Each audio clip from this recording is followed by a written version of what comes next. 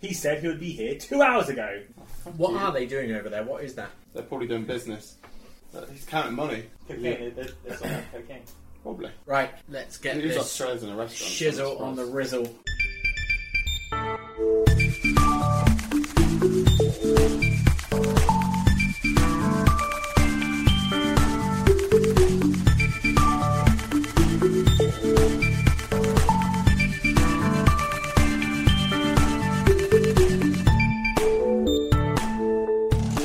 Hi Phil. Hey! How are you? Alright. Why are you looking at the door? Oh, there's a ghost. There's a ghost. Yeah, there is. That's my jacket. Cool. His orange head. Ginger. Ginger. Don't judge him. I will. I've got to pick him up at school. Right, who wants to intro? Because Shotgun not doing it. What episode is it?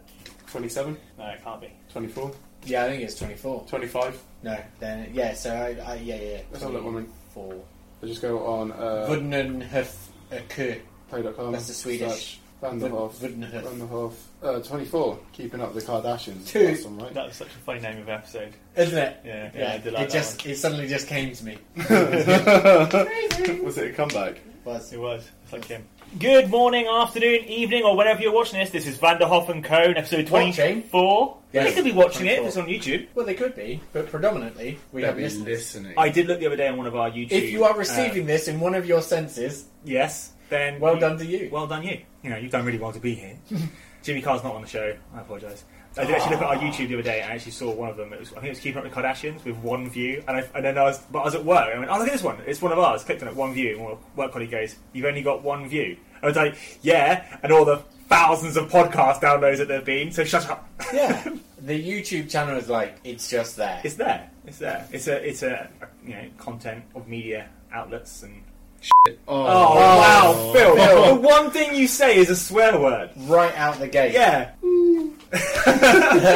But yeah, episode 24. We are. Do you have music on your PlayStation as a background? You can do. It's from a game. No, I can Firewatch. hear music. Yeah, it's Firewatch. Yeah.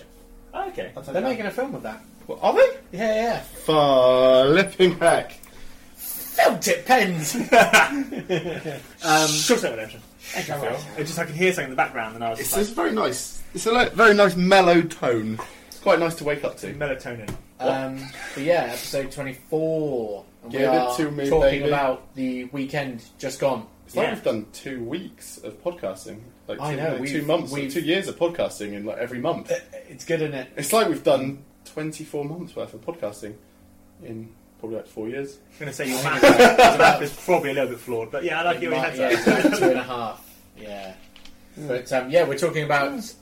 We might be an idea to introduce ourselves. But Oh, hello. if you're listening, then you probably already know who we are. We literally did a lucky dip on. I'm going to listen to this podcast today. Who are these guys? Yes. So in this corner, the one who I'm staring at lovingly into your eyes. Introduce yourself, then, you fool. I'm staring back. Are Lovely. you Lovely. I want hypnotised to caress you. by my sparkly deep blue eyes? I'm going to caress your arm. No, that's It's just big. Ugh, that's just creepy. I'm Monkey Man Phil. You are that. I'm the spotter. Sorry, Anton Bain. Just watching you two. And and I am high definition. The one getting touched up. The one getting touched up. Which makes a nice change. Welcome one, and oh yes, we are talking about EGX 2016. Just happened weekend, just gone in Birmingham. Or if you had, I think the weekend passes, if you had a super pass, it was actually spelt Brimingham. Brimingham. Yeah, there was a spelling mistake on it, and it said Brimingham. Wow. And the actual official EGX Twitter picked up on it and said, "See you next year, same place, Brimingham." And everyone was like, "Lol." That's like so hilarious. They're like in Brimingham. So yeah, rather than me wittering on, because you will hear my voice, we have a couple of interviews, which were quite cool. We'll talk about them in a sec. But if you guys want to ask me a few questions about it, and then I will Hello. That tornado, all that free tornado I drank on Thursday has rotted my brains. Yeah. Jesus, Did I you was drink it all? bouncing off the walls.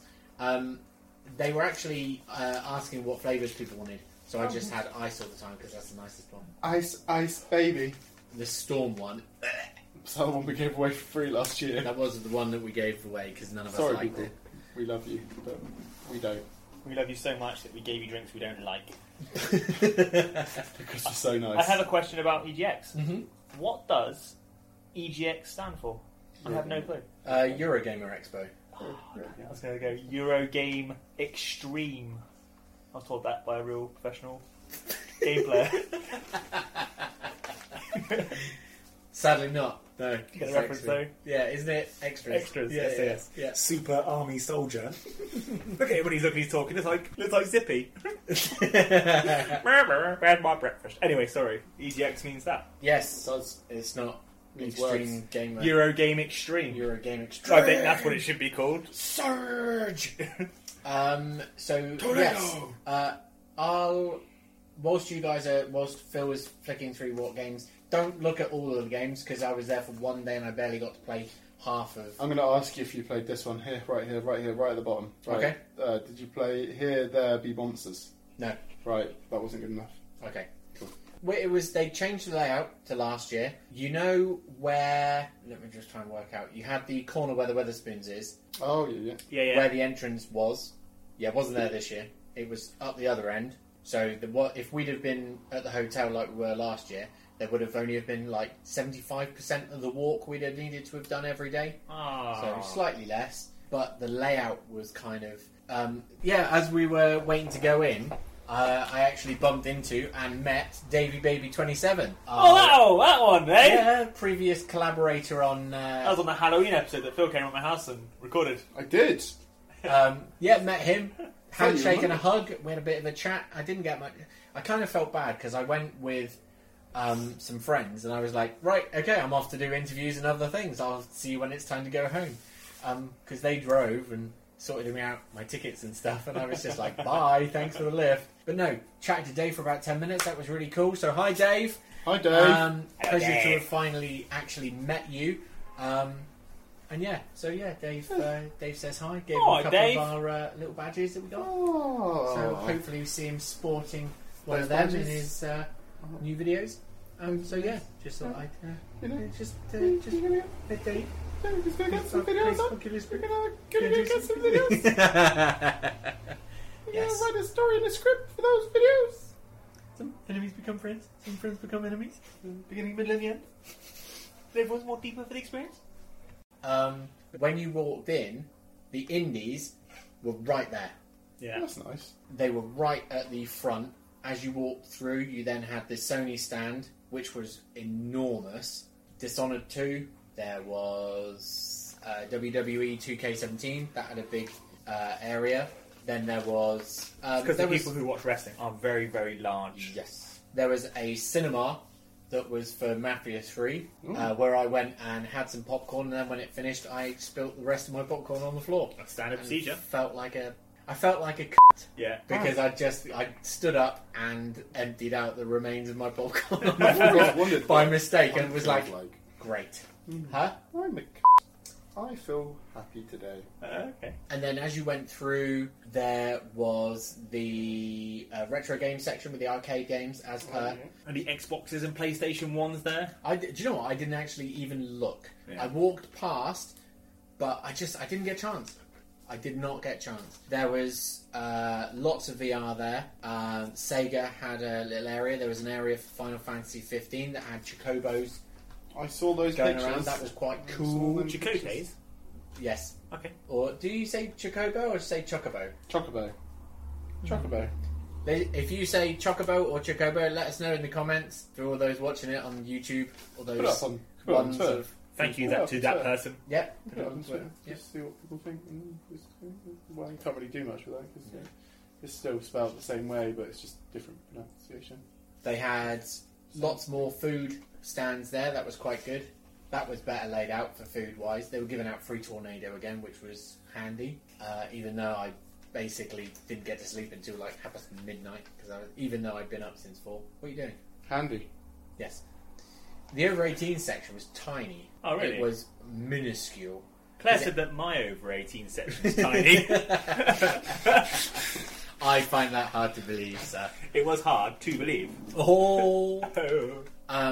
But all they had in there Stevens was... a doc. They had Gears of War, Call of Duty, Battlefield, and South Park. Really? Yeah. Wow.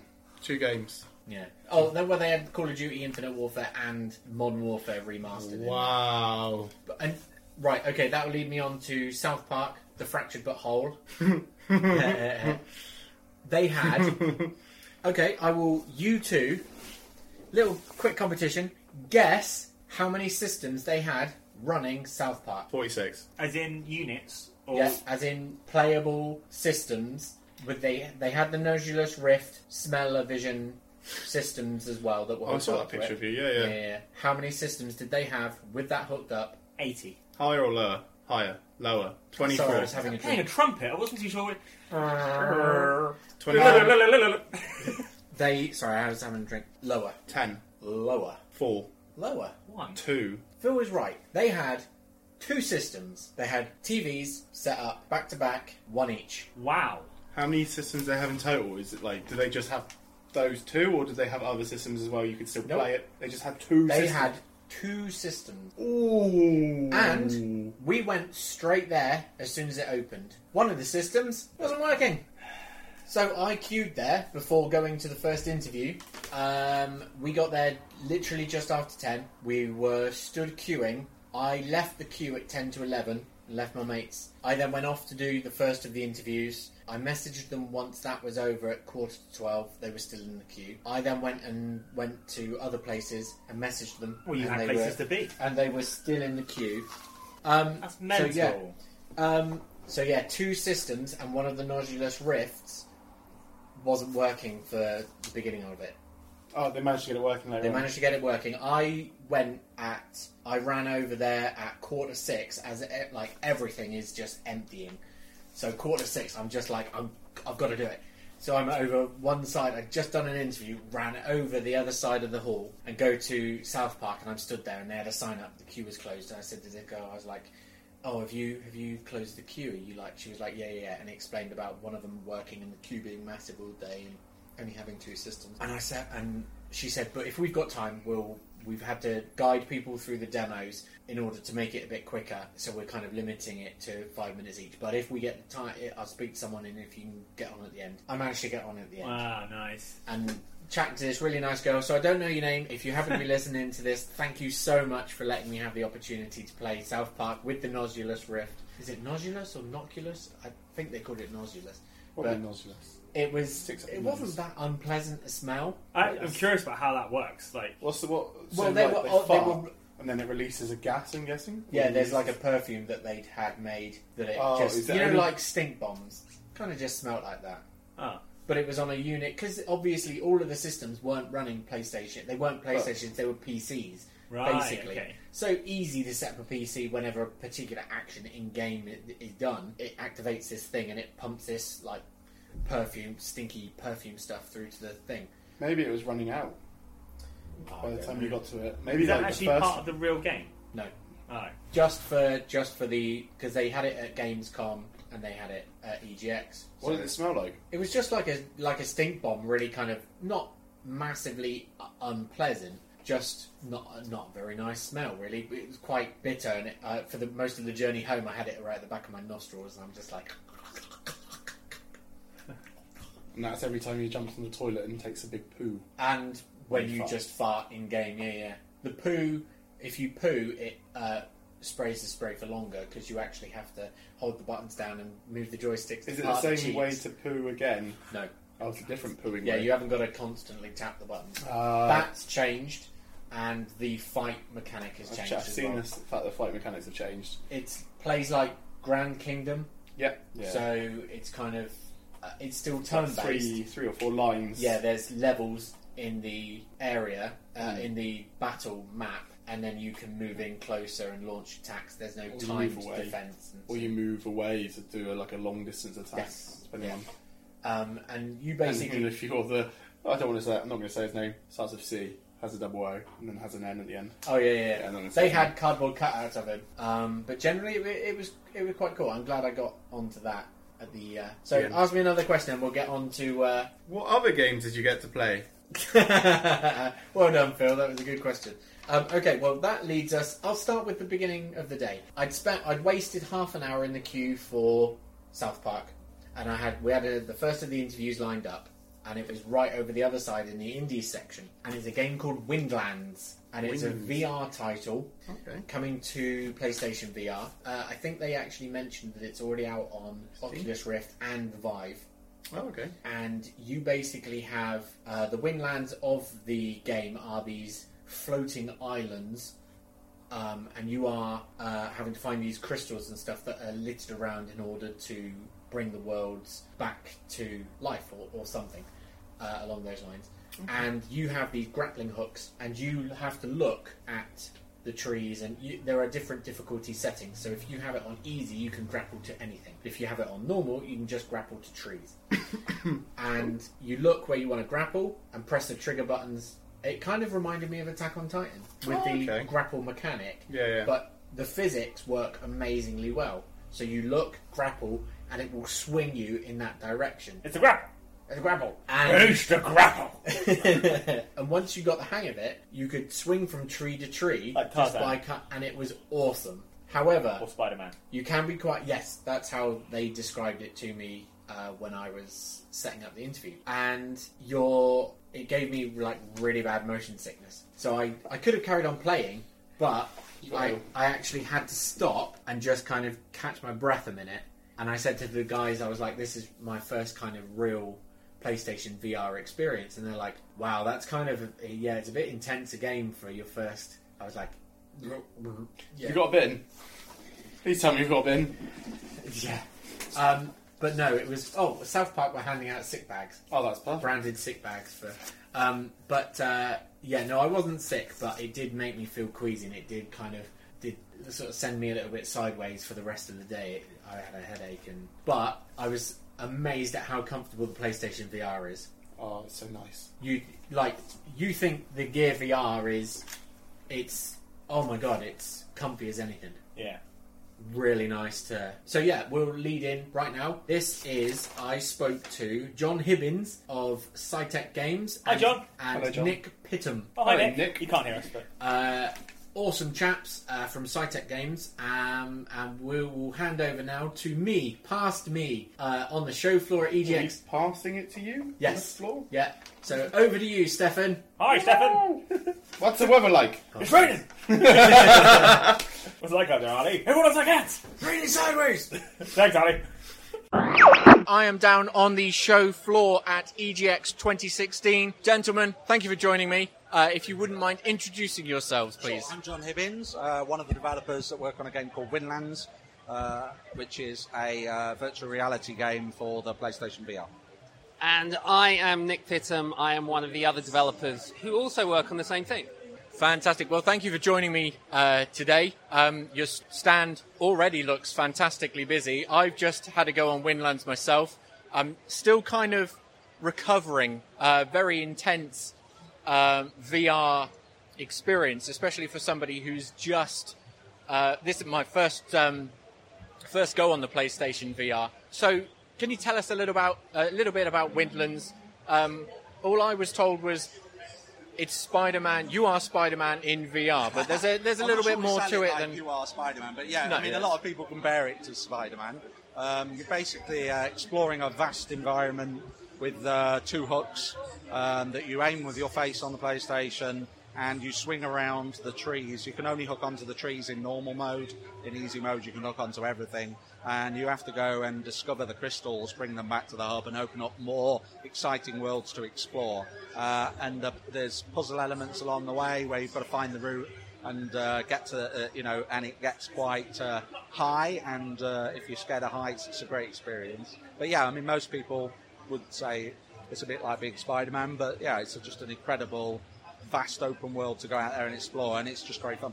It sort of distills down that Spider-Man mechanic of shooting out webs, if you like, the strings and swinging between stuff.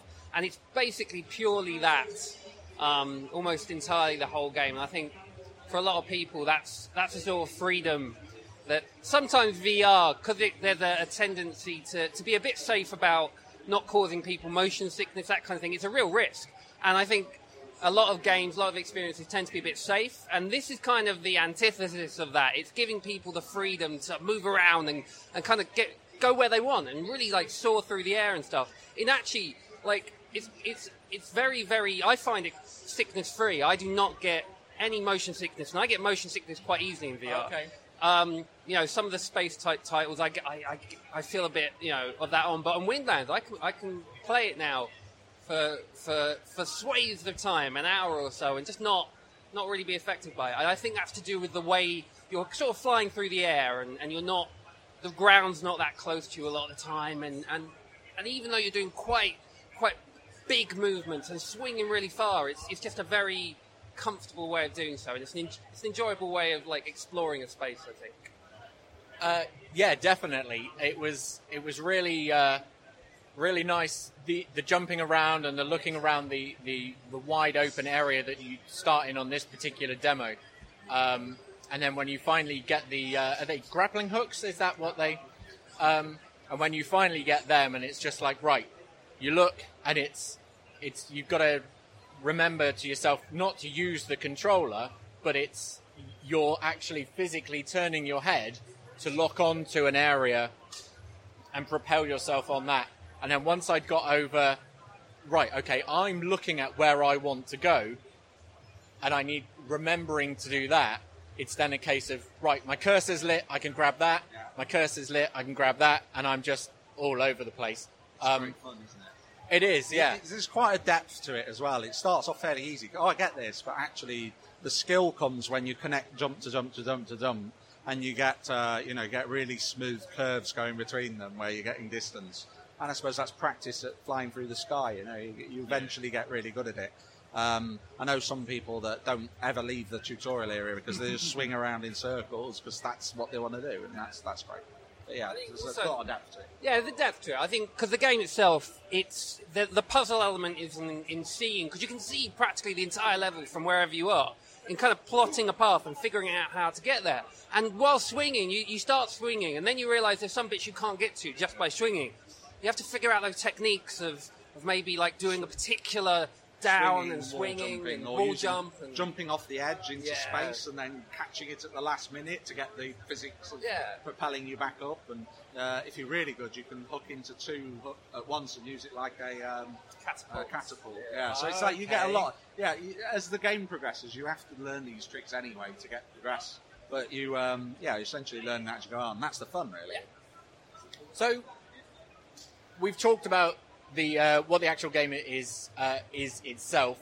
Who came up with Windlands? Going back maybe 3 years, there was a guy called Ilya and a guy called Simo at a game jam, and they came up with the original concept. Cytec Games got involved about a year and a half, I don't know, about a year and something ago, and we basically merged the two companies together. Cytec Games now has that IP, and we've been developing out with them. The concept really was a great core concept and an amazing original game, but it became very quickly realised to make it bigger, there was a lot of skill, and we'd already been doing the skill required to make it, and resource, cash and people and time really invested in it.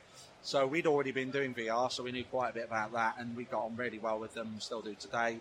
And basically that became a marriage of perfection really, and now we're actually working on future products and future games together, and it's really exciting stuff to work with them. So yeah, Simo and Ilya are now part of Cytec, work with us every day, and the team's now 14, something like that, working on future stuff. So it's we're just growing. I think we've been successful enough in the early days of VR that we're now able to invest in the future, which is just brilliant for us, and hopefully people will buy the PlayStation version of Windlands, love it, and we can create future products that are exciting or more exciting than Windlands. Yeah, it's fantastic to see such because you're finding yourself on the indie section. Well, we're definitely indie. We're self-published. We started with just me and Nick 3 years ago. We're definitely indie. We're crawling our way up to be pro indie, maybe. The fact that we're on HTC Vive, Oculus and PlayStation probably puts us in that category, and our turnover's a little bit better than the first year, which was minus, because every penny that we put in was a director's loan, or we took nothing out. But yeah, we're actually, you know what, I'm pleased as punch, and I probably Nick feels the same, is that we're able to do more. Yeah. We're in round 2. We're able to do what we love and beat and survive really round one. And for VR, that was a big unassurance for a lot of people. I know there's a lot of people struggling to find their legs in VR, and we're lucky to have found them. And I'm just really proud. It's a really the physics of the actual engine itself feels very intuitive. I have to praise Ilya for that. Ilya did the physics model around the hooks, and they are true physics as well. They have they obey the laws of gravity and propulsions, etc. Can't pretend to be an expert, but they are proper physics hooks. We've fine-tuned them highly for enjoyability. They're not real. We've modified the physics. The space itself is low gravity, so you can propel yourself higher than you would be able to in normal physics circumstances. And the physics themselves have been modified to be more fun. It's just lots of playtesting and checking and quality controlling that have led to a game that's more fun not being real. If it was actually a real physics simulator with hooks, it just wouldn't be that fun. It's accurate to the fake physics. But it's incredibly accurate to the fake physics. But no, it's all about fun. And at the end of the day, we wanted to make a fun game, not a simulation.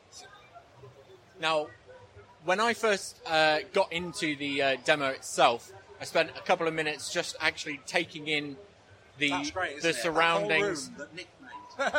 And I glanced and I saw what I thought was initially thinking it was some sort of a sculpture, and I look and I follow and I'm like, that's an arm. And then I follow and it's a giant. Is it a Titan? Did you refer to it? A giant. Titan, yeah.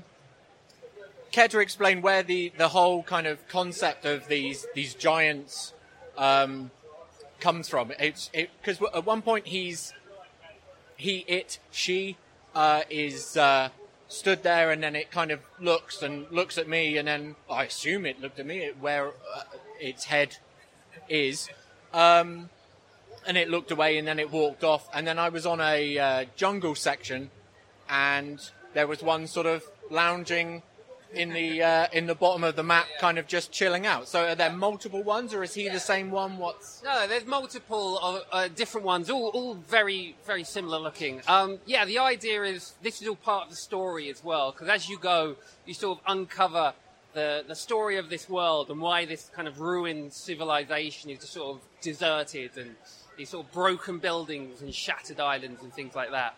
And where these titans came from, this old civilization they were part of. And as you explore, that's what you're doing. You're effectively you're grabbing these little there's these stone tablets lying around which give you little murals you can open up that show some of the story. And as you grab each of the crystals, it gives you a snippet of story. And that's your kind of hook to drag you through and give you a little narrative burst to understand the world as you reach toward the end. But also, just from a visual standpoint, like Titans, in VR, like things that are big are really they're very effective. And I think, like you were saying, it's like, wow. Like if you see something like that in a regular game, like sometimes it can be like, oh, wow, look at that. But it's we've not done the a lot same. of experimenting with size. We did, yeah. And I think we had learned really early on that doing these epic not just Titans, we did a dragon in Crystal Rift that's just like 40 foot wide or whatever. And it's like, if done well, it's this wow moment of feeling very, very small. Yeah. And having this just monstrosity in front of you. And that robot was definitely an outcome of certainly the scale of it. Yeah. Was a wow moment of, like you say, coming out into the light and this just, enormous thing in front of you. So I mean, it's a great effect, isn't it? Yeah, and so that was, I think that definitely felt like an important thing to carry through and just, ensure, and the levels as well follow that, making sure the levels have a verticality to them and have a scale to them that really there's something about it that's just very compelling. Yeah, they're a few kilometres wide, each one of the levels. They're and you can see the entire level from any one spot in it. So they're big levels.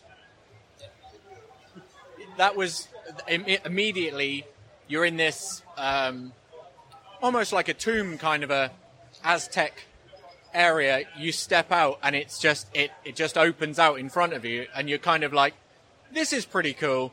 And then you look giant right next to you, and you're like, no, that's pretty cool.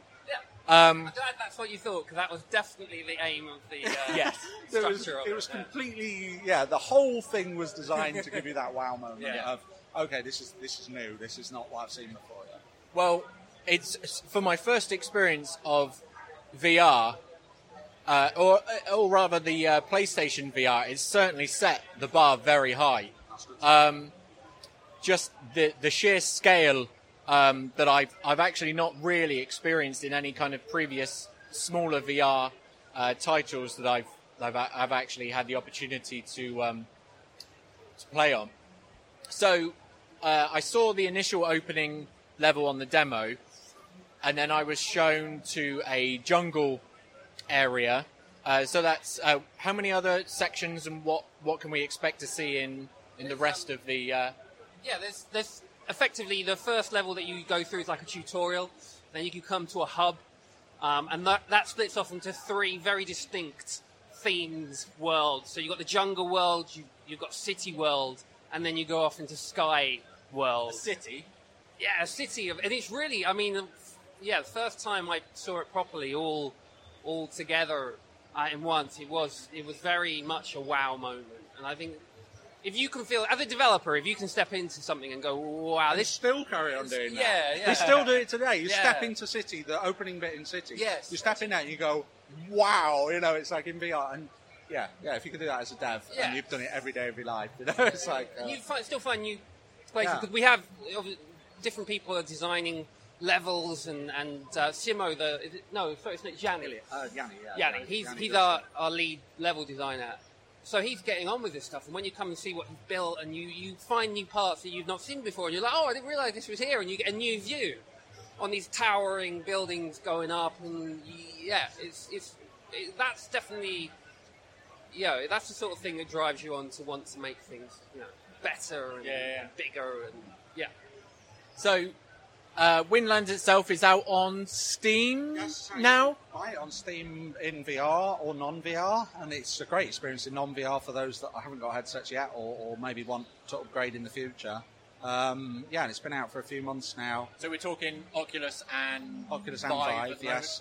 We were launch title for both Oculus and Vive, so we've been around a little while now. The content is, it's game complete. It's a very big game. I would say the average player, maybe 6 hours just for the main content. If you were to collect if you were to play that, we've got 6 challenge maps, which are like speed-running maps, which are great fun. There's 3 of them that are playgrounds, where essentially you've got to collect 10 orbs and get to the exit. And there's 3 of them that are straight races. So there's 2 per world for that. And there's online global leaderboards and all that type of thing. They're just great fun. And they're great. They're designed to teach you things. So you can practice wall jumping in one of them, and you can practice other things in other things. Maybe 30 hours total if you were to play all the content and collect all the hidden crystals. If you were to try and go for the platinum unlock in Steam, you'd probably get a good 45 hours out of it to do that. But it's a lot of people replay the content. There's easy, normal, and hard mode. Hard's hard. It's going to take some time to complete that. Easy mode's really easy, but you can hook anything, so it's a completely different experience. So there's plenty of content there, and it's a full game. VR suffers a little bit from having demo content or short experiences for the money you pay, but Windlands is very good value for money, really. Also, we did come out on Vive and Rift a few months ago, but since then we've been adding to the game. Yeah. We've added challenge maps, we've improved things as we've gone, and even just recently we've completely overhauled the lighting of the game, baked in all this brand new lighting, and it just completely overhauls the look of the game. In fact, for a lot of people, the PlayStation might be the first time they see it looking that good. And in fact, as soon as I went in there in the PlayStation and looked around, it was just this looks amazing. And because I think there's this temptation to maybe think, because PlayStation is a less powerful system than a PC potentially, and the Rift and the Vive are in theory more kind of cutting edge in terms of screens or resolution. But the PlayStation, it looks just as good. In no way, I can't. When I tried it on, I was like, no, this looks just as good to me. I couldn't it's running at a rock-solid 90. Yeah. It's identical to the Vive and the Oculus version. And it's great. We're very proud of the conversion. It's taken us a long time. It's not. I mean, you wouldn't even call it a port. It's just not another even a port. It's just compiled to a different platform now, and it runs identical. It's the same game. It's the same game. I think if you were sitting there with a Rift and a gamepad, or sitting there with a PlayStation, same experience. Really good. Well, that's good to hear from even a couple of the developers who pretty much can't tell the difference between one version of the original. Actually, I think the PlayStation version might be better. The screen quality is very. We used very bright colours, so the screen quality on the PlayStation is a really vivid screen. It uses a different technology to the other two and different lenses. So I think it looks brighter in the PlayStation. It might look brighter. I think if you were to put one between the two, you might think, oh, actually, there's a slight difference in sharpness, maybe, on a Rift or something. But again, like, I went into it and looked around, and without directly comparing, sitting next to it looked the same to me. In terms of quality, I was like, nope, looks great. No complaints. Looks awesome. Fantastic. Well, so unless you're actually going in looking for differences, you're not going to find anything to. So that's good news for PlayStation 4 and PlayStation Pro users, whatever kind of nonsense. We're on the fence with the Pro, but are you on the fence with the Pro? I mean, if you're a professional gamer, get a Pro. So it's not even a. But is there anything else to talk about? Yeah, it's a PlayStation 4 that's slightly better. That's it. That's all you need. Yeah, but it's not it's not true 4K in terms of some specs, and unless you've got a 4K TV. I would like it to have a 4K Blu-ray. That would make the decision. I would buy one just for that. It does seem kind of odd that they haven't, like. You've got the Xbox, the S has got the 4K Blu-ray. That is a very strange decision. And then you're just like, well, hang on, Sony they make Blu-ray players. Well, I guess they made a decision.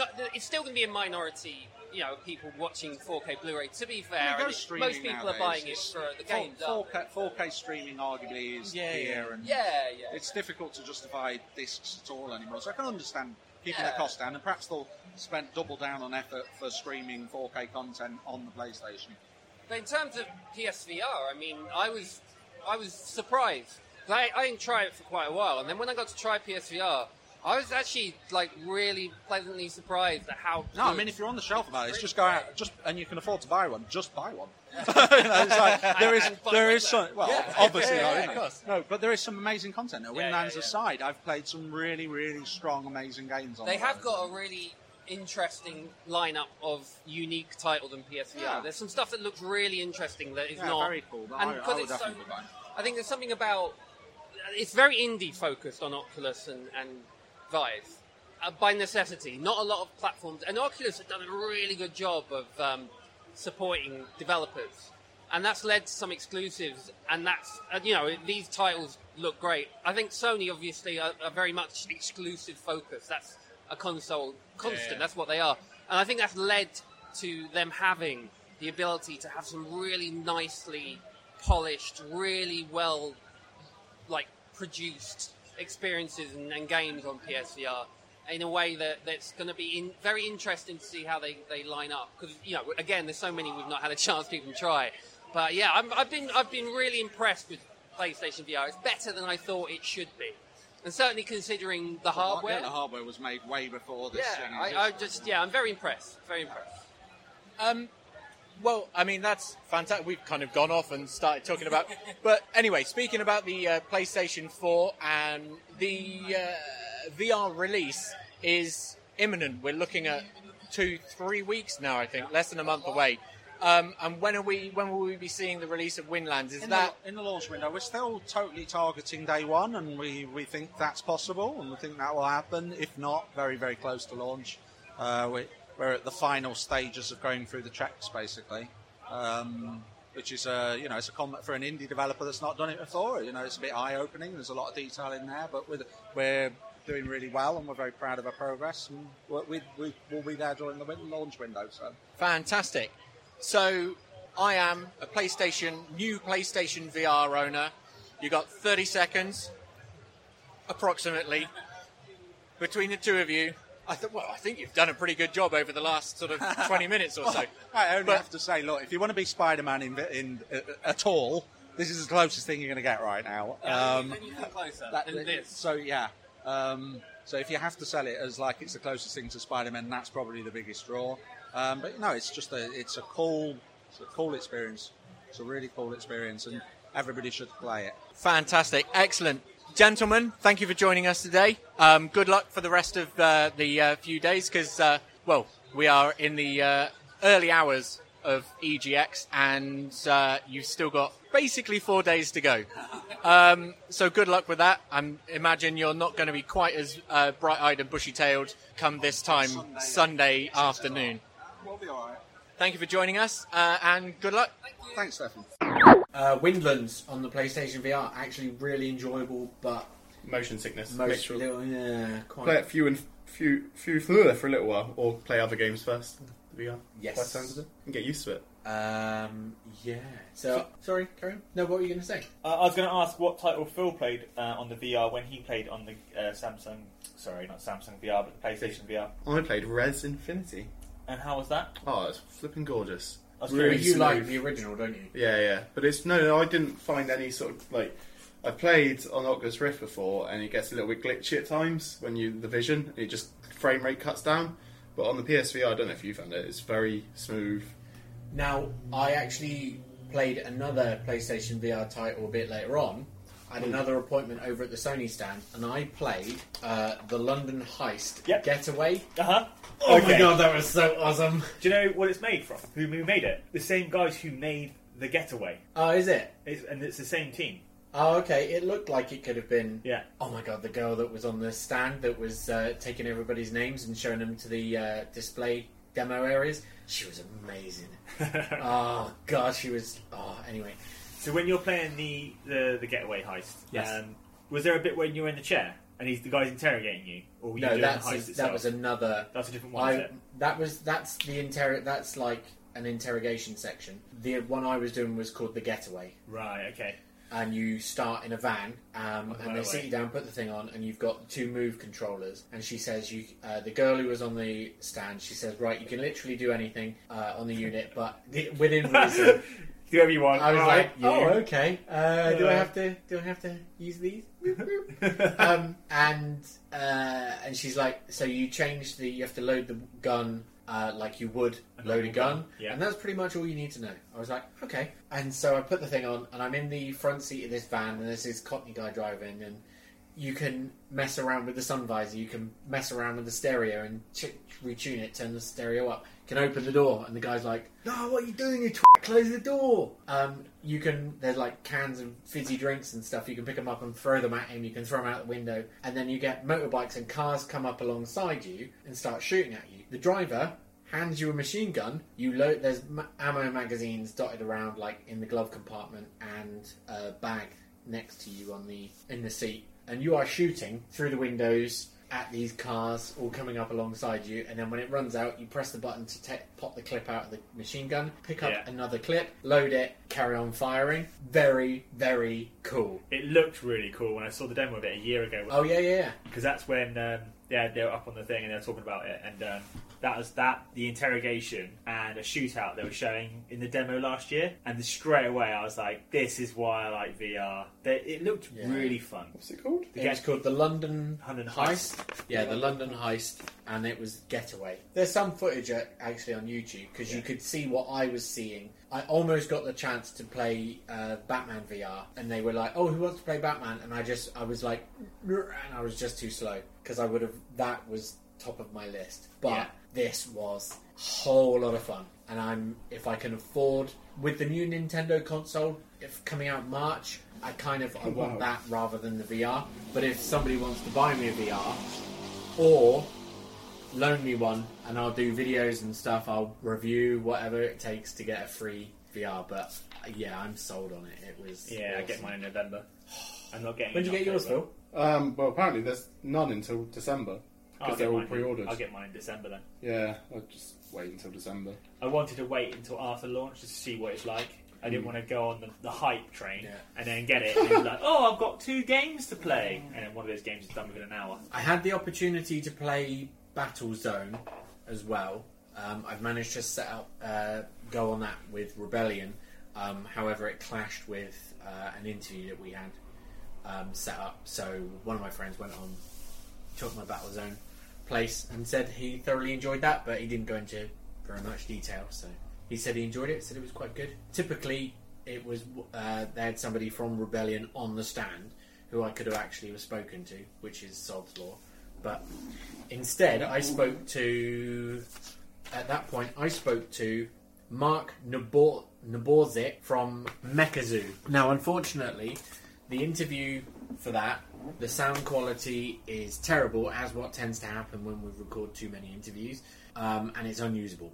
But they have agreed to come on the podcast, so we will get that set up. And it's a shame because that game they called it a 2.5D platformer, and there are robot animals, and you play the levels using the skills of these particular animals to traverse to the other side. And you have to switch animals on the fly in order to keep momentum going. And there's like frogs, bears, armadillos. A worm? Armadillo, probably. Okay. And it's all kind of neon metal, but also there's nature in there. It kind of reminded me of Rayman, but much faster paced. Really enjoyed that. Had a smile on my face throughout the whole of the demo. Nice. And Mark, who I chatted to, was a really nice guy. So hopefully it'll be him who joins us on the podcast, talk about that. But Mekazoo is launching hopefully end of next month, so we'll probably get them to interview just before launch with any luck. But yeah, Mekazoo, thoroughly enjoyable. That was the end of day That's interview. really good, actually. It is, and the soundtrack's very good as well. I'm not turning that up. Speaking of which, soundtracks, segue there. We have had a review code come through for a game called Klang. It is a rhythm platformer. Okay. Claimed the code for myself because I wanted to play it. But also, we had the opportunity to speak to the guy who made all of the music for it. Oh, wow. His name is Jordan Aguirre. He goes by the name of Blind on various websites. And he's from Las Vegas. He's a very cool guy. And, the interview is going to come up now. This is me talking to Jordan Aguirre about his role in the making of Klang and his music. So over to you, past Stefan. Okay, thanks guys. It is Stefan and we are back on the show floor at EGX 2016. We have a slightly different chat right now. As usually we're with developers and such. This time we're doing something a little bit different. Greetings, sir. Thank you for joining us today. If you wouldn't mind telling us who you are and what are you doing here? Yeah, so my name is Jordan Aguirre, but I go by the name Blind. I am here because of Klang, which is the game that I worked on that's releasing today. I did all the music and sound effects for it, and it took a couple years for that, but the developer, Tinimations, spent the past 3 years making all the art, assets, everything, and the game itself. So they wanted to be here, but since the game's releasing today, I have to kind of man the station, and make sure everything goes smooth over here. But yeah, it was kind of a travel. I came from Las Vegas, Nevada, and but I made it. So yeah. So Las Vegas, that's where you're based? Is it? Yeah, it's. I was born there, raised there, and my studio is at home. It's a home studio. I make all my music there, but I do know quite a bit about the game and how it came to be, and it's interesting because Tom Ivar, the guy who made the game, actually discovered me through a website called Overclocked Remix. And I have a lot of free remixes up on that website, and all video game related stuff. And he basically made a prototype of the game with my remixes, and he showed it to me. And I thought it was so cool. He told me he had put it in a contest, and he got nominated for 4 categories somewhere in Norway. I don't remember the event exactly, so you'll have to excuse me, but what it was called. But he won 3 of the 4. He didn't games event. Yeah, it was a games. It was like an indie games event. Probably Game Jam. I would imagine if that's. I believe that might be the Norway. Possibly. I remember we worked on Game Jam together too. Like we did a Game Jam, but I don't remember the name of the event because a lot of them are Norwegian. So, but anyway, you don't speak Norwegian then? No, unfortunately I don't. But So he got best sound, best graphics, best gameplay, but he didn't win like the overall. And he got prize money, and then he wired me like my portion of it, and I had never met the guy. So, he had my attention like really fast. I was like, wow, cool, this is cool. So I mean, I knew right away he had integrity. So doing business with him was like a no-brainer.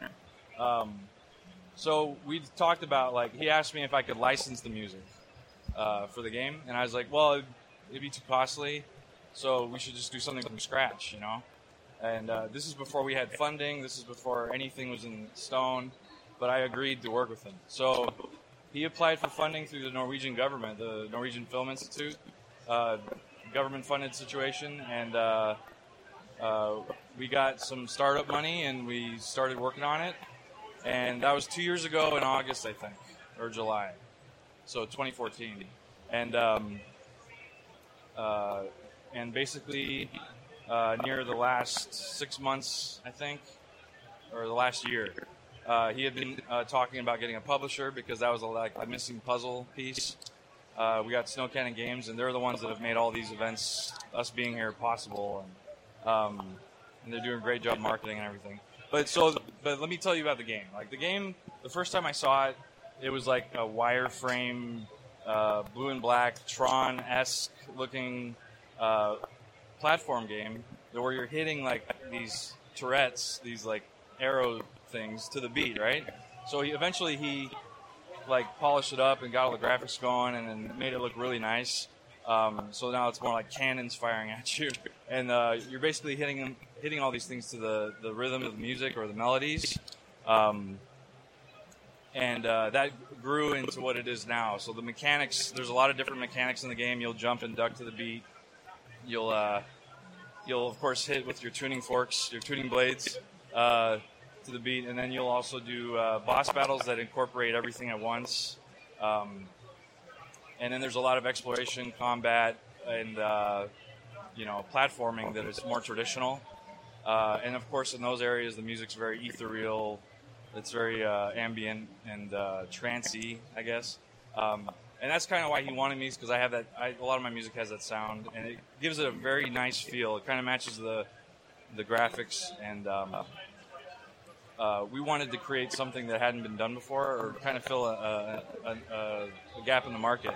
And we hadn't really seen that, and he wanted to see it. So he made a platform game that's very musical, very rhythm beat based. And my opinion is of course I'm biased, but like it turned out really great because I have fun playing it, and I think I have more fun playing it than he does since he created the gameplay.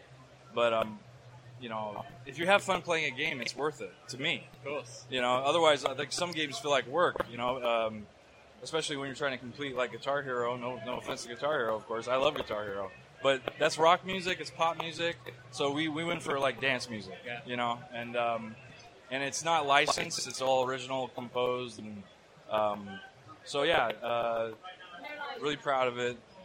It'll be $15 on Steam, $20 with the soundtrack, and it'll be 20% off this week for the release. So that's kind of everything in a nutshell. But it is, yeah. You've just. Well, that's it. Thank you. Good night. Yeah, right. No, I've just had a go on it myself. Although with the keyboard, I'm more of a gamepad kind of a guy. But I was getting there once when it started bringing in the diagonal attacks. I was starting to get a little overwhelmed. But that's kind of been today for me, really completely overwhelming. But the visuals are lovely, but the sound and the audio itself really works to bring everything together. When I was looking into information behind the game in the lead up to today and meeting with yourself, I was looking into Klang, looking at into the game itself, and then I'm like, well, hang on a minute, I'm sure I recognised your name, Blind, before. Yeah. And I'm looking through and I found your SoundCloud. Okay. And I'm going through and I'm seeing, and you've got your Metroid. Is it Metroid remixes or it's Metroid style. Oh no, it's tracks. Super Metroid Remix album. Oh, okay. Yeah. Because it was Chozo Legacy. Chozo Legacy. Yeah. See, I do know a little bit. And I'm scrolling through. I'm like, why do I know this name? Why do I know this name? And it's from the Splatoon remix that you had on the Splatoon remix compilation from Overclocked. Or Game Chops. Game Chops, that's the one. Yeah. And I was like, oh my god, that's where I know the name from. Yeah. So I was like, that's very cool. And then that led me down the rabbit hole of going through all of your other stuff. And the Final Fantasy remixes you've got in there. You've got some Sonic remixes in there. Yeah. And some of this stuff's just fantastic. I mean, thank you. I love me some game remixes. Soundtracks, game remixes, love it all. Sure. So, what I'm trying to get to is, how did you get started in doing all of this kind of a thing? Have you always been a fan of game music, and you've always produced and it kind of worked together? Yeah, actually, my parents, they noticed when I was young, I used to, like, figure out melodies and tunes on the piano. So they got me piano lessons, you know? And I didn't like piano. I thought it was cool, but it was just, I felt so trapped in it, like limited. And I got a computer when I was younger, like 12 years old. I got my first computer. So when I was 14, which was in 98, that's how long I've been doing this, I got a free drum sampler called Hammerhead Rhythm Station. And I just remade drum beats I heard by Chemical Brothers and Prodigy and all that. And learn how to sequence. You don't have to reference English artists. Just No, because... I'm serious. Like, that's who I listened to. Nice. Yeah, that's who got me into electronic music. And, well, my roots are here. Like, my mom's side of the family, they're all England. Oh, okay. And Stratford was their last name. So, but yeah, it's like in my blood. I've always felt like it's in my blood, the electronic music. And so I remade those beats. And then I got introduced to emulators. Like playing games on the computer that are old, and like people have written programs to emulate the systems and all that, and I was so intrigued by that, you know. So I started playing like regular Nintendo games in DOS, and then the Windows 95 version came out, and it had like export to WAV feature. So I exported the music I was hearing in Bomberman, and I added my drum beat to it using like a program called Acid Pro. Okay. 1.0. Like it's the very first version. This is like right when this music software scene started. It's like 97, 98. And maybe a little before that. It was really in its early stages. And ever since then, I've followed everything in the music world up to now. And I've learned how to engineer. Like, that was the first thing I did. The first 6 years, it was learning how to make things sound good. And then over time, a few people said, have you ever tried writing music? And I said, yeah, well, no. Actually, I should try that. So I started writing under another name, which is my first and middle name, Jordan Steven. And I did a soundtrack to a Japanese RPG called Dragon's Odyssey. And it's like 38 songs. None of it's electronic. It's all traditionally composed. And it didn't make me any money because it never really got released. So, but it's something under my belt. You know, I got experience. Excuse me. And so that led to a few connections, and then Tom Avar hit me up because he found me through Overclocked Remix. Hits me up on Facebook and says what he says, like, I'm making this game. I use your music? Can I use your music? Do you want to work with me? And he told me he was really nervous about that. But I told him yes immediately, and then I felt like everything I had done up to that point was all for this game, really.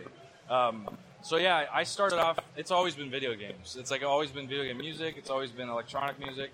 And then I found Overclocked Remix after I started making those beats, and I started making like more, I don't know, official like remixes, not just adding a drum loop.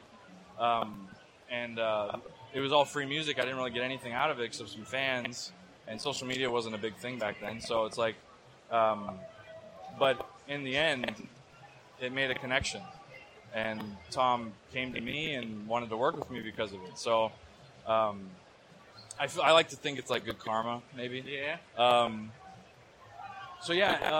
When you pursue your interests, I guess my point is when you pursue your interests and your passions, and put it in an outlet, even if it's a free outlet, where people can hear it and it's being exposed or see it or whatever, eventually somebody's going to be like, remember it, or it's going to touch somebody, and they might be an artist too, and they might connect with you. Because people ask me all the time, like, how can I get into this? Like, how can I do what you do? And I'm like, just do it. Just make it, and don't think about a game, don't think about a label, don't think about anything. Just make music and put it up online and find a place to put it, you know? And once I started doing that, like, opportunities started coming. Like they say, you create your own luck, you know? Yeah. And I just kind of had a natural knack for it, making things sound good. I mean, of course, in my opinion, there's like plenty of people out there that write way better music than me. But some of them don't necessarily sound better than me, because it's like the polish and the engineering part of it, you know? Yeah. So it's good to collaborate with people that fill in the gaps for it, you know? But that's kind of what caught Tom's ear, was the quality that I try to push out. And now we have this really cool product, this game, that is kind of like my, I wouldn't say magnum opus, but it's kind of like a representation of who I am as an artist. Like, it's probably the best way to display that, because it's like all the stuff I used to do when I was younger, and it incorporates all my influences, you know. But yeah, it's been quite a journey. I've been doing it for like 17 years now. And I guess I'm a late bloomer. So There's a now you say Chemical Brothers, Prodigy, some of your some of your inspirations back in the day. There's a lot of varied kind of genres that you'll hear within the music, within Klang, and with what you do as well. Are those? Do you have any inspirations apart from Chemical Brothers, Prodigy that you kind of stem from? Yeah, actually, Chemical Brothers and Prodigy wouldn't really be the influences for Klang. No. Trance Control was one of the biggest artists on MP3.com back in the day. And I was young, so I didn't have a credit card, so I couldn't buy a lot of things unless I had cash. And MP3.com was free. Like, you could stream music. MP3s were a new thing. And a lot of foreign artists were making trance and making house and all these things I had never really heard before. So they were a major influence on my style. So Trance Control. And like, you'll notice if you ever listen to Trance Control's music, they have a lot of, there's a synth called the 303. And it's like, Everybody needs a 303. exactly, Fatboy Slim, right? It's squelchy. It's got like a very acid sound, I guess.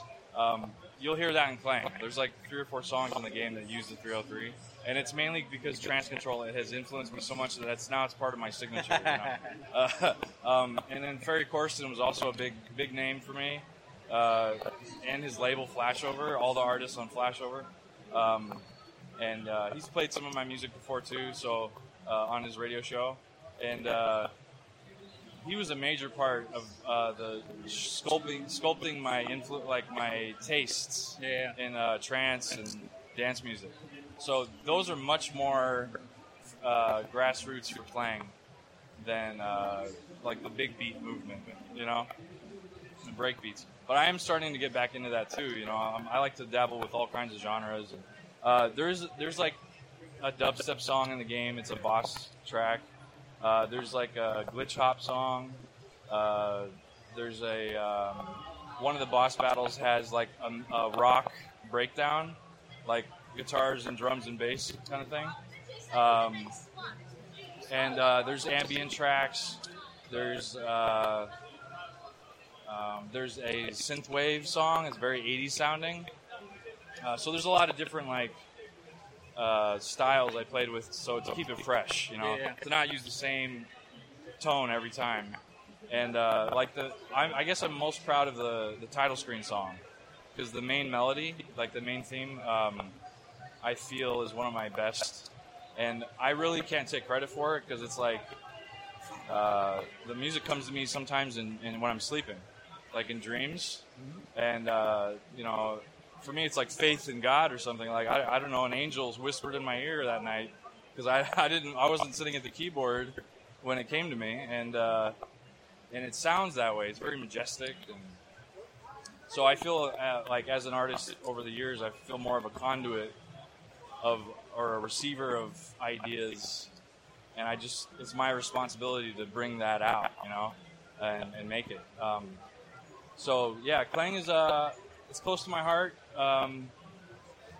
The music is great, and another thing is I'm releasing the soundtrack, of course, on Steam. But it's also coming out through the label Game Chops on iTunes and Spotify and a few YouTube promotions and stuff like that. So I'm proud to be involved with Game Chops because they're like the next big movement. Tiny Waves is also one, a label that does it.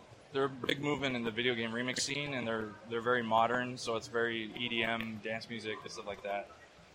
So yeah, it'll be the first video game soundtrack on the label. And so we're excited about that. It's really cool. And it's actually available now on iTunes and Spotify and everything. So if you search for it, it should show up in the next couple days when you search. There's a sampler on your SoundCloud. Yeah, you can download the music sampler on my Bandcamp for free or through Snow Cannon's website. If you sign up on the newsletter, you'll get basically all the music that's in the demo, the playable demo. Is free, so whatever you heard when you first played it before it came out, you can get right away. And then I'm probably going to release a CD selection because it's more than a CD, and I can cut out some of the tracks that are doubles and like alternate versions and stuff and make it fit on a CD. So I might do that if there's a demand for it, But yeah, it's 34 tracks. It's an hour and 44 minutes. And lots of variety. So, I mean, what I try to do is make it stand on its own without the game, too. Of course, the game makes the music, it enhances the experience a lot, and vice versa. So, but it's also, you can, put it on your iPod and, jam to it in your car while you're driving, I think, because that's just the nature of it. Or work out, or whatever. So, yeah, it's cool, man. I think I am really proud of this hour and 44 minutes of music. I'm just really glad it turned out the way it did. And I'm also just, personally today, I'm just glad I made it here. Because this is the first time I've ever traveled internationally. Okay.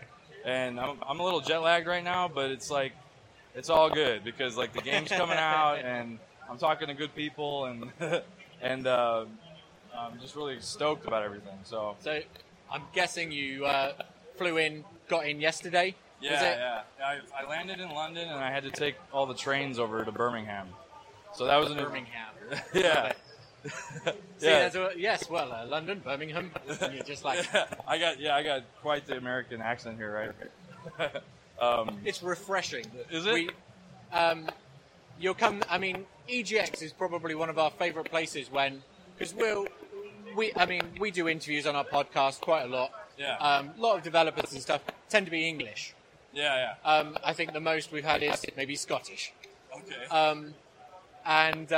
But we come to EGX and we had someone who was Swedish. I think actually somebody who was Norwegian last year. Yeah.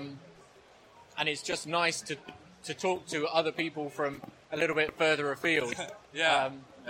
I was talking about this with somebody yesterday, and there's accents in America too, right? There's Southern and there's the Eastern accents and all that. And then they were telling me, well, in England, it's like there's accents in every city actually. Yeah, they're regional. Yeah. And I can't really decipher. I can't really what's the word? Pinpoint exactly which ones are which, but it's interesting.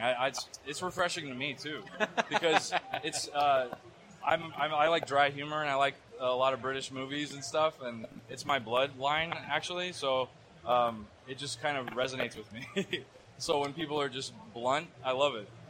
They're just one guy today played the game, and the game's great, man, but the music sucks. I'm like, oh man. I'm like, well, is it because you don't like the genre? And he's like, yeah, basically. I'm like, oh, okay, well. He's like, so are you part of the game? I'm like, yeah, I did the music. And he goes, oh, I feel like a real jerk now. I'm like, no, don't even sweat it, man. I appreciate your honesty. I was like, would you prefer it if we had like a metal expansion, like metal music? He was, hell yeah. I'm like, well, I mean, who knows? Maybe. Yeah, it's us ourselves at Noah's Arcade UK. We're very kind of rock. Yeah. But chatting to you and your Prodigy, Chemical Brothers, Yeah. Ferry Corsten. I myself used to be a DJ. Okay. Going back a few years now. Yeah. And I've had the pleasure of being able to see Ferry Corsten a couple of times, and as soon as you said that, I was just like, that's amazing. Yeah. And just Paul Van Dyke Oh yeah. back in the day. I love all them, man. And it's just makes a change because we're always referencing bands and metal and Yeah. things like that. And I don't get to chat to the rest of the guys about dubstep, trance, things Yeah. like that because they just turn their noses up at it. And It's interesting. I actually have been playing with some other genres. There's so many genres now, but as long, like in my opinion, as long as it's rhythmic and you can dance to it, like if it makes you move a little bit, then you're on the right track when you're making the song. And a lot of people, they're not into that. They don't dance. Like they headbang, you know. Like Yeah. not everybody's into the same stuff. I get it, and I personally love all kinds of genres. I listen to smooth jazz. I listen to metal. I listen to EDM, of course. I listen to pop. I listen to Christian contemporary. I listen to, whatever. Like lots of video game soundtracks, especially because I love that Eastern sound. And it's very melodic. Like Koji Kondo, Yasunori Mitsuda, a lot of the Japanese composers, of course, Nobuo Uematsu, and like their melodies just. you are ticking all of the boxes. Yeah. That's my taste. I just try to stay true to that. My choices in sound and music, and I actually teach students too. That's part of my job. Is I have Skype sessions and I teach people how to produce. And one of the things I tell them is always stay true to your taste. If you find a sound you like, use it. If it's not usable, don't use it. Like if it sounds good, it usually is good. And just trust your instincts. Like music is really about doing more than thinking.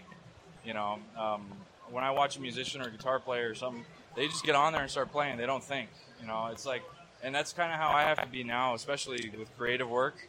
If someone's paying you and you're doing a service for them, but it has to be creative, you can't really think too much. You just got to dive in and start doing it. And it's not, of course, there's a little bit of planning, but when you have enough practice on your belt, it becomes second nature, And that's thanks to a lot of the music I've listened to. Like, it's just kind of ingrained in me now. So, but yeah, I've had great support from my family and friends, and a few artists in the industry have really helped me out. And like Ferry Corsten is an example. Like, he played a song under a project I did with my friend called Vega Project. It was like on Ferry Corsten's Countdown, episode 5 and episode 9. The song was called The First Day, and he played it, and he was going to sign it, but we didn't have a B-side, and he was turning the catalog over, so I just couldn't. I didn't get on there. But it was really cool to get reassured by that. Yeah. And of course, Deadmau5 is big. He liked some of my music, and he talked to me directly through one of his streams about one of my tracks. He was asking me how I made it and stuff. It was really cool. So getting acknowledged by like guys I look up to is really great, and they've all been influences on the soundtrack to Klang. And, I just hope one of them plays it. Like Deadmau5, I know is on Twitch, and he plays Diablo 3, and I'm sure he has a Steam account. So if we get featured, maybe he'll see it. I don't know. If he's listening. Right? Yeah. I think he would dig it. He'd probably tell me I need to change a few things, but but yeah, he was a major influence on a lot of the styles too. But the biggest influence is a new artist called Nato, Nhato. I think I'm saying it right. He's a Japanese producer that kind of fused electro house, trance, and dubstep all into one, and made this like really cool fusion sound. And that's kind of where Klang resides, is all three of those in one. Of course, with my own thumbprint on it. But Nato was a big influence, especially on the music in the demo. So So yeah, check him out for sure, because there's a song he has called Eureka, and that's what inspired the elevator song, like that elevator that you were playing on the first level. And if people that have keen ears will notice the reference, you know. So yeah. And I guess I would just, anyone listening, I would say, if you want to get into this stuff, like I said, just start doing it. Stay busy. Go to these events, make friends, and share your work at the proper times. And maybe they'll want to hire you one day, you know. But don't give up, because I've I guess quote unquote failed quite a few times. Not really failed, but nothing came of it. And if you give up, then you're just accepting that, you know. So you just keep going until something happens. And when it happens, don't stop. Keep going, you know. Do it for the right reasons, you know. And I think success is just the result of that. It's not really the goal, you know. It's kind of the fruits that come out of it, you know. Sage words there, folks. Words to heed indeed. Okay, so we have talked. That's you. Oh, man. And I've fortunately not said an awful lot, so even bigger bonus.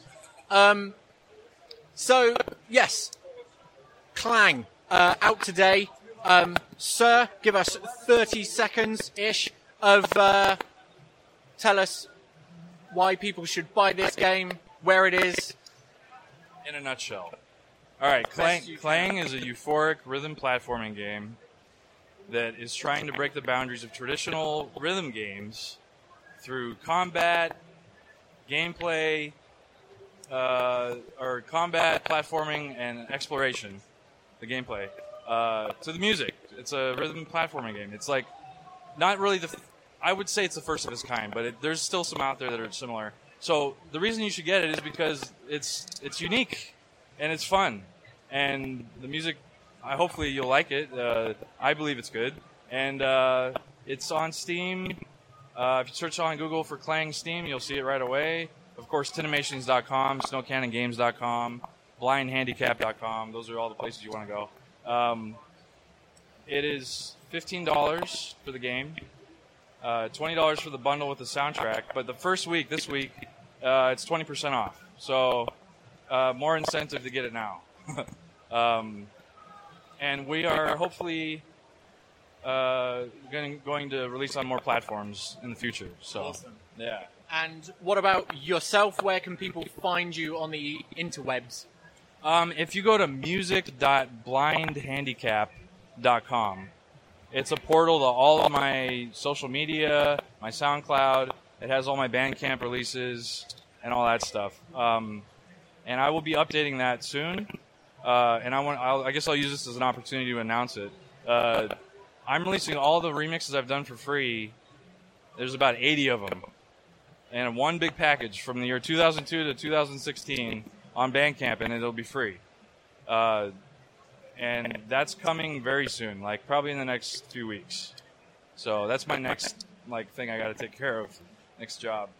That's amazing. But at Bandcamp, doesn't have to be free, does it? You can pay a little bit, or are you just going to set it at the... I'm thinking about it. I don't know. Like, the way I feel is it should just be free. Pay what you want is an option for that. But if I set it for free, then people won't have a choice. They'll have to get it for free. So I may do it that way. I'll think about it. But pay what you want would allow them to just donate tips, basically. I feel that if they really want to give me money, they could just buy the other music. So yeah, it'll be free. About 80 tracks. Well, that is value that you cannot scoff at. Absolutely fantastic. Thank you very much for joining us today. Thank you. Hopefully I didn't take too much time, but I hope I kept everybody intrigued in the game, and they check everything out at the very least. You have that. All right, guys, back to you. Really, that Jordan Aguirre, really nice guy. Really great to chat to. And the music, I played Klang the morning after EGX, and it's a hard game, but the music is very cool. It was a really enjoyable interview. I wasn't talking as much. He was doing all of the Klang. He was doing all the talking, and that's That's all. Yeah. that. Yeah. So check him out. All the details for his Twitter and everything. Klang is currently 20% off on Steam until Thursday. So if I get this episode up in time, you can all make good use of that. Yeah. But if I don't, then it's expired. But still pick up Klang because it's really enjoyable game. We will have an official review coming soon once I've played enough of it in order to put some more together. No, with a K. But so that's our interviews. That was all of the interviews. I could have got more, but I didn't have the time. One day was not Enough. The lineup wasn't as good, but I could have just spent the day playing indies. Yeah, well, I think that's what they know, isn't it? I think that's it. I think they're going towards that. Because I've mentioned to you before about my passion for the indies, and I honestly do believe that they're getting bigger now than ever before. Yeah, to have them front and center of the show, it just goes to show how good they are. Yeah, and just the indies on show were just top notch this year. Not that they've not been. But you've got Overcooked was there. Yeah. You had Green Man Gaming, who were giving away free codes and stuff. Were they? Well, to me they were, Phil. Yooka-Laylee, is considered an indie, but the queue for it was massive. They had more systems on show than bloody South Park. I don't think that's difficult though. If I'd have had the nuts to actually approach someone, I was hoping to get an interview with someone from Yooka-Laylee. Platonic to talk about Yooka-Laylee, but sadly I didn't have the stones. Did you go, hey guys, I actually helped kickstart this, can you... I could have probably have done... So there looked like there were enough people there, but You weren't too sure? No, I got too nervous. The problem was there were people with big cameras and decent setups, and I felt like proper amateur, and I didn't like to be like, would you mind just doing a quick interview? And then you get all these other people who are just like, oh, we've got a big camera. my daddy paid for my camera because I'm actually 13. Yeah, I've got a YouTube channel and it's great, guys. We mainly just deal with Minecraft, but we'll talk about your game. Like and subscribe. Yes, don't forget that. I don't know why they speak like that, because they don't. It's all the same voice for YouTubers. Oh, sorry, YouTubers. But you do have the same. You do. Hi, everybody. My name is 46, and this is my Minecraft tutorial. Okay, today we're going to talk about how to do Minecraft today, and it's exactly the same voice every single time. Yeah. But because of that, I was like, there's me with my mic plugged into my phone and just like, hi guys. I would have loved to have done, but unfortunately I bottled it. So, but Yooka-Laylee was awesome. Yeah. It was just like playing Banjo-Kazooie, but with new characters, and it was There's a few new features, but basically, if you play Banjo-Kazooie, you know what's going to happen. Yeah. Apart from maybe the storyline. Yes, they've got a snake called Trouser. Oh, wow, you're amazing! Can't beat that. I'll reel off what else I played, and then you guys can ask. I played Sonic Mania. Any good? Yes, just like classic Sonic. Cool. Outlast 2. Is it harder than the first one? It seemed quite hard. Because the first one, I've got it, and it's like almost impossible. It seemed quite hard, but I wasn't. I was just playing it to get my ticket thing stamped so that I could try and claim some free stuff from Sony. Yeah, because the first one's based in a prison. Just horrible. I played bit of Tomorrow Children. Tomorrow Children. Yeah. Oh, I really want to get that, but you've got to pay for it at the moment. Yeah, because it's meant to be free. It's meant to be free, but they're doing Founders subscription that you have to pay $14.99. Yeah, I didn't play, but I sat in the Mafia 3 cinema that they had. I want Mafia 3. That looks awesome.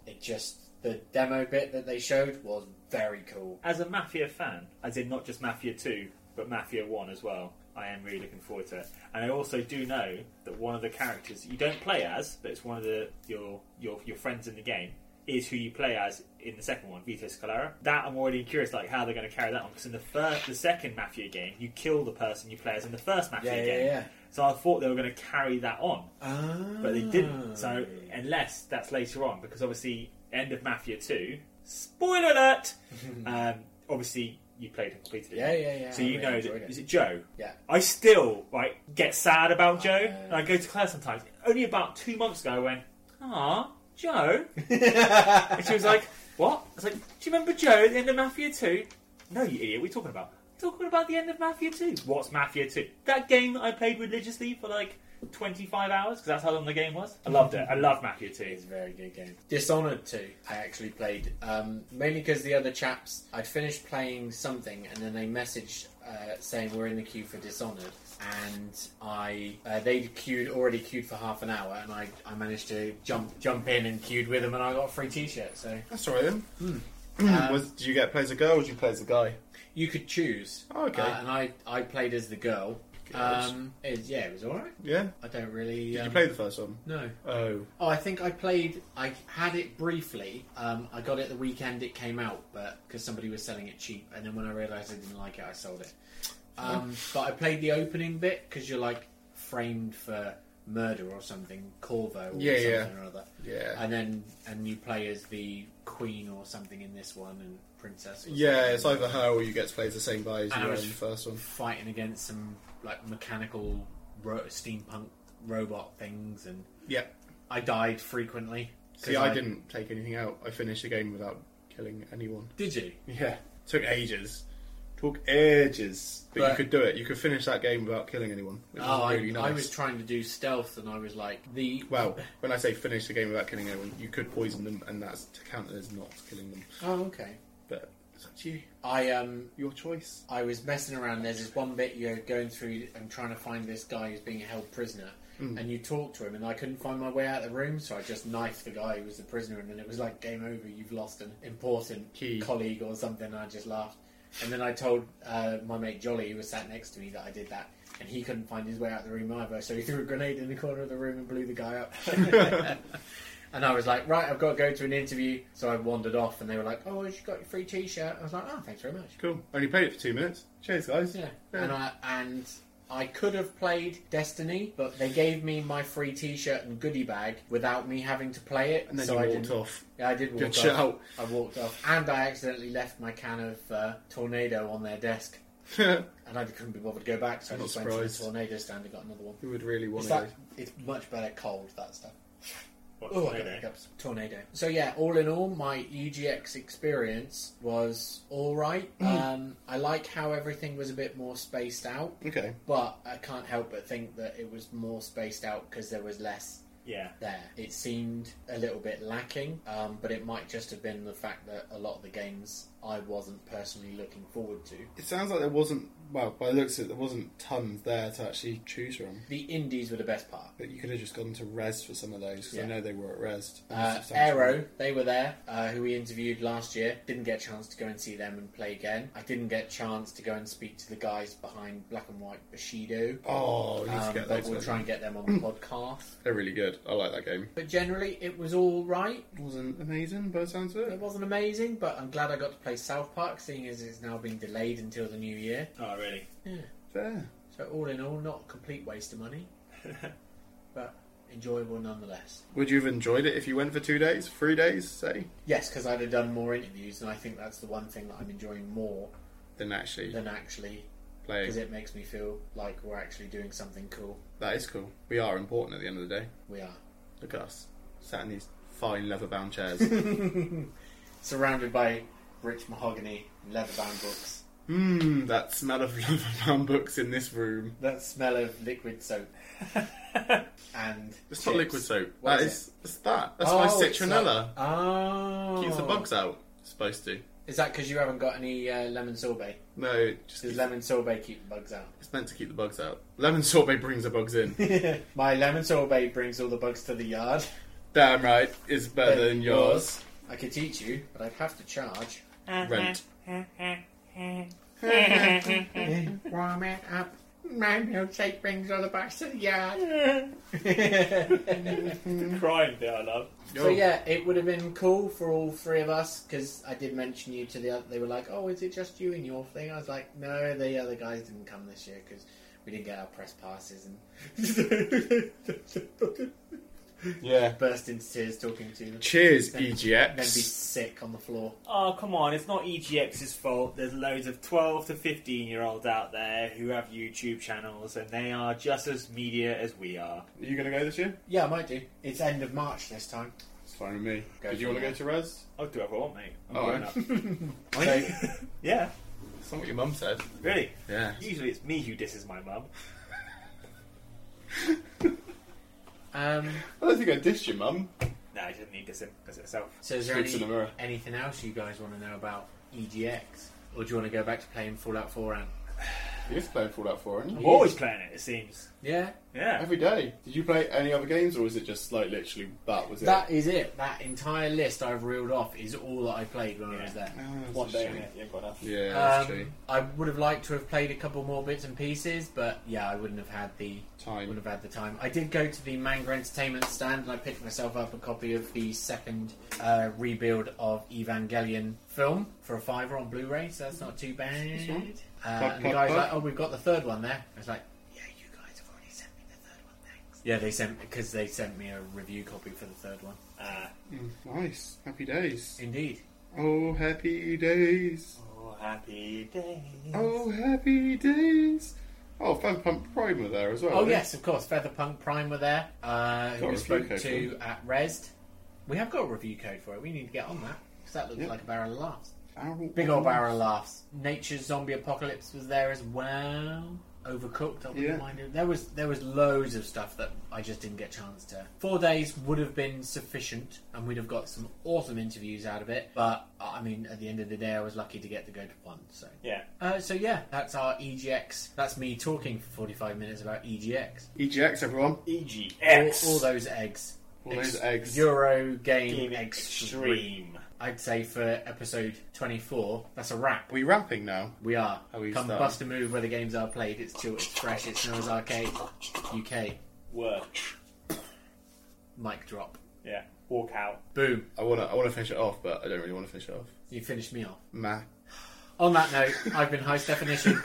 I think I've been Anton Bain. Monkey Man Film.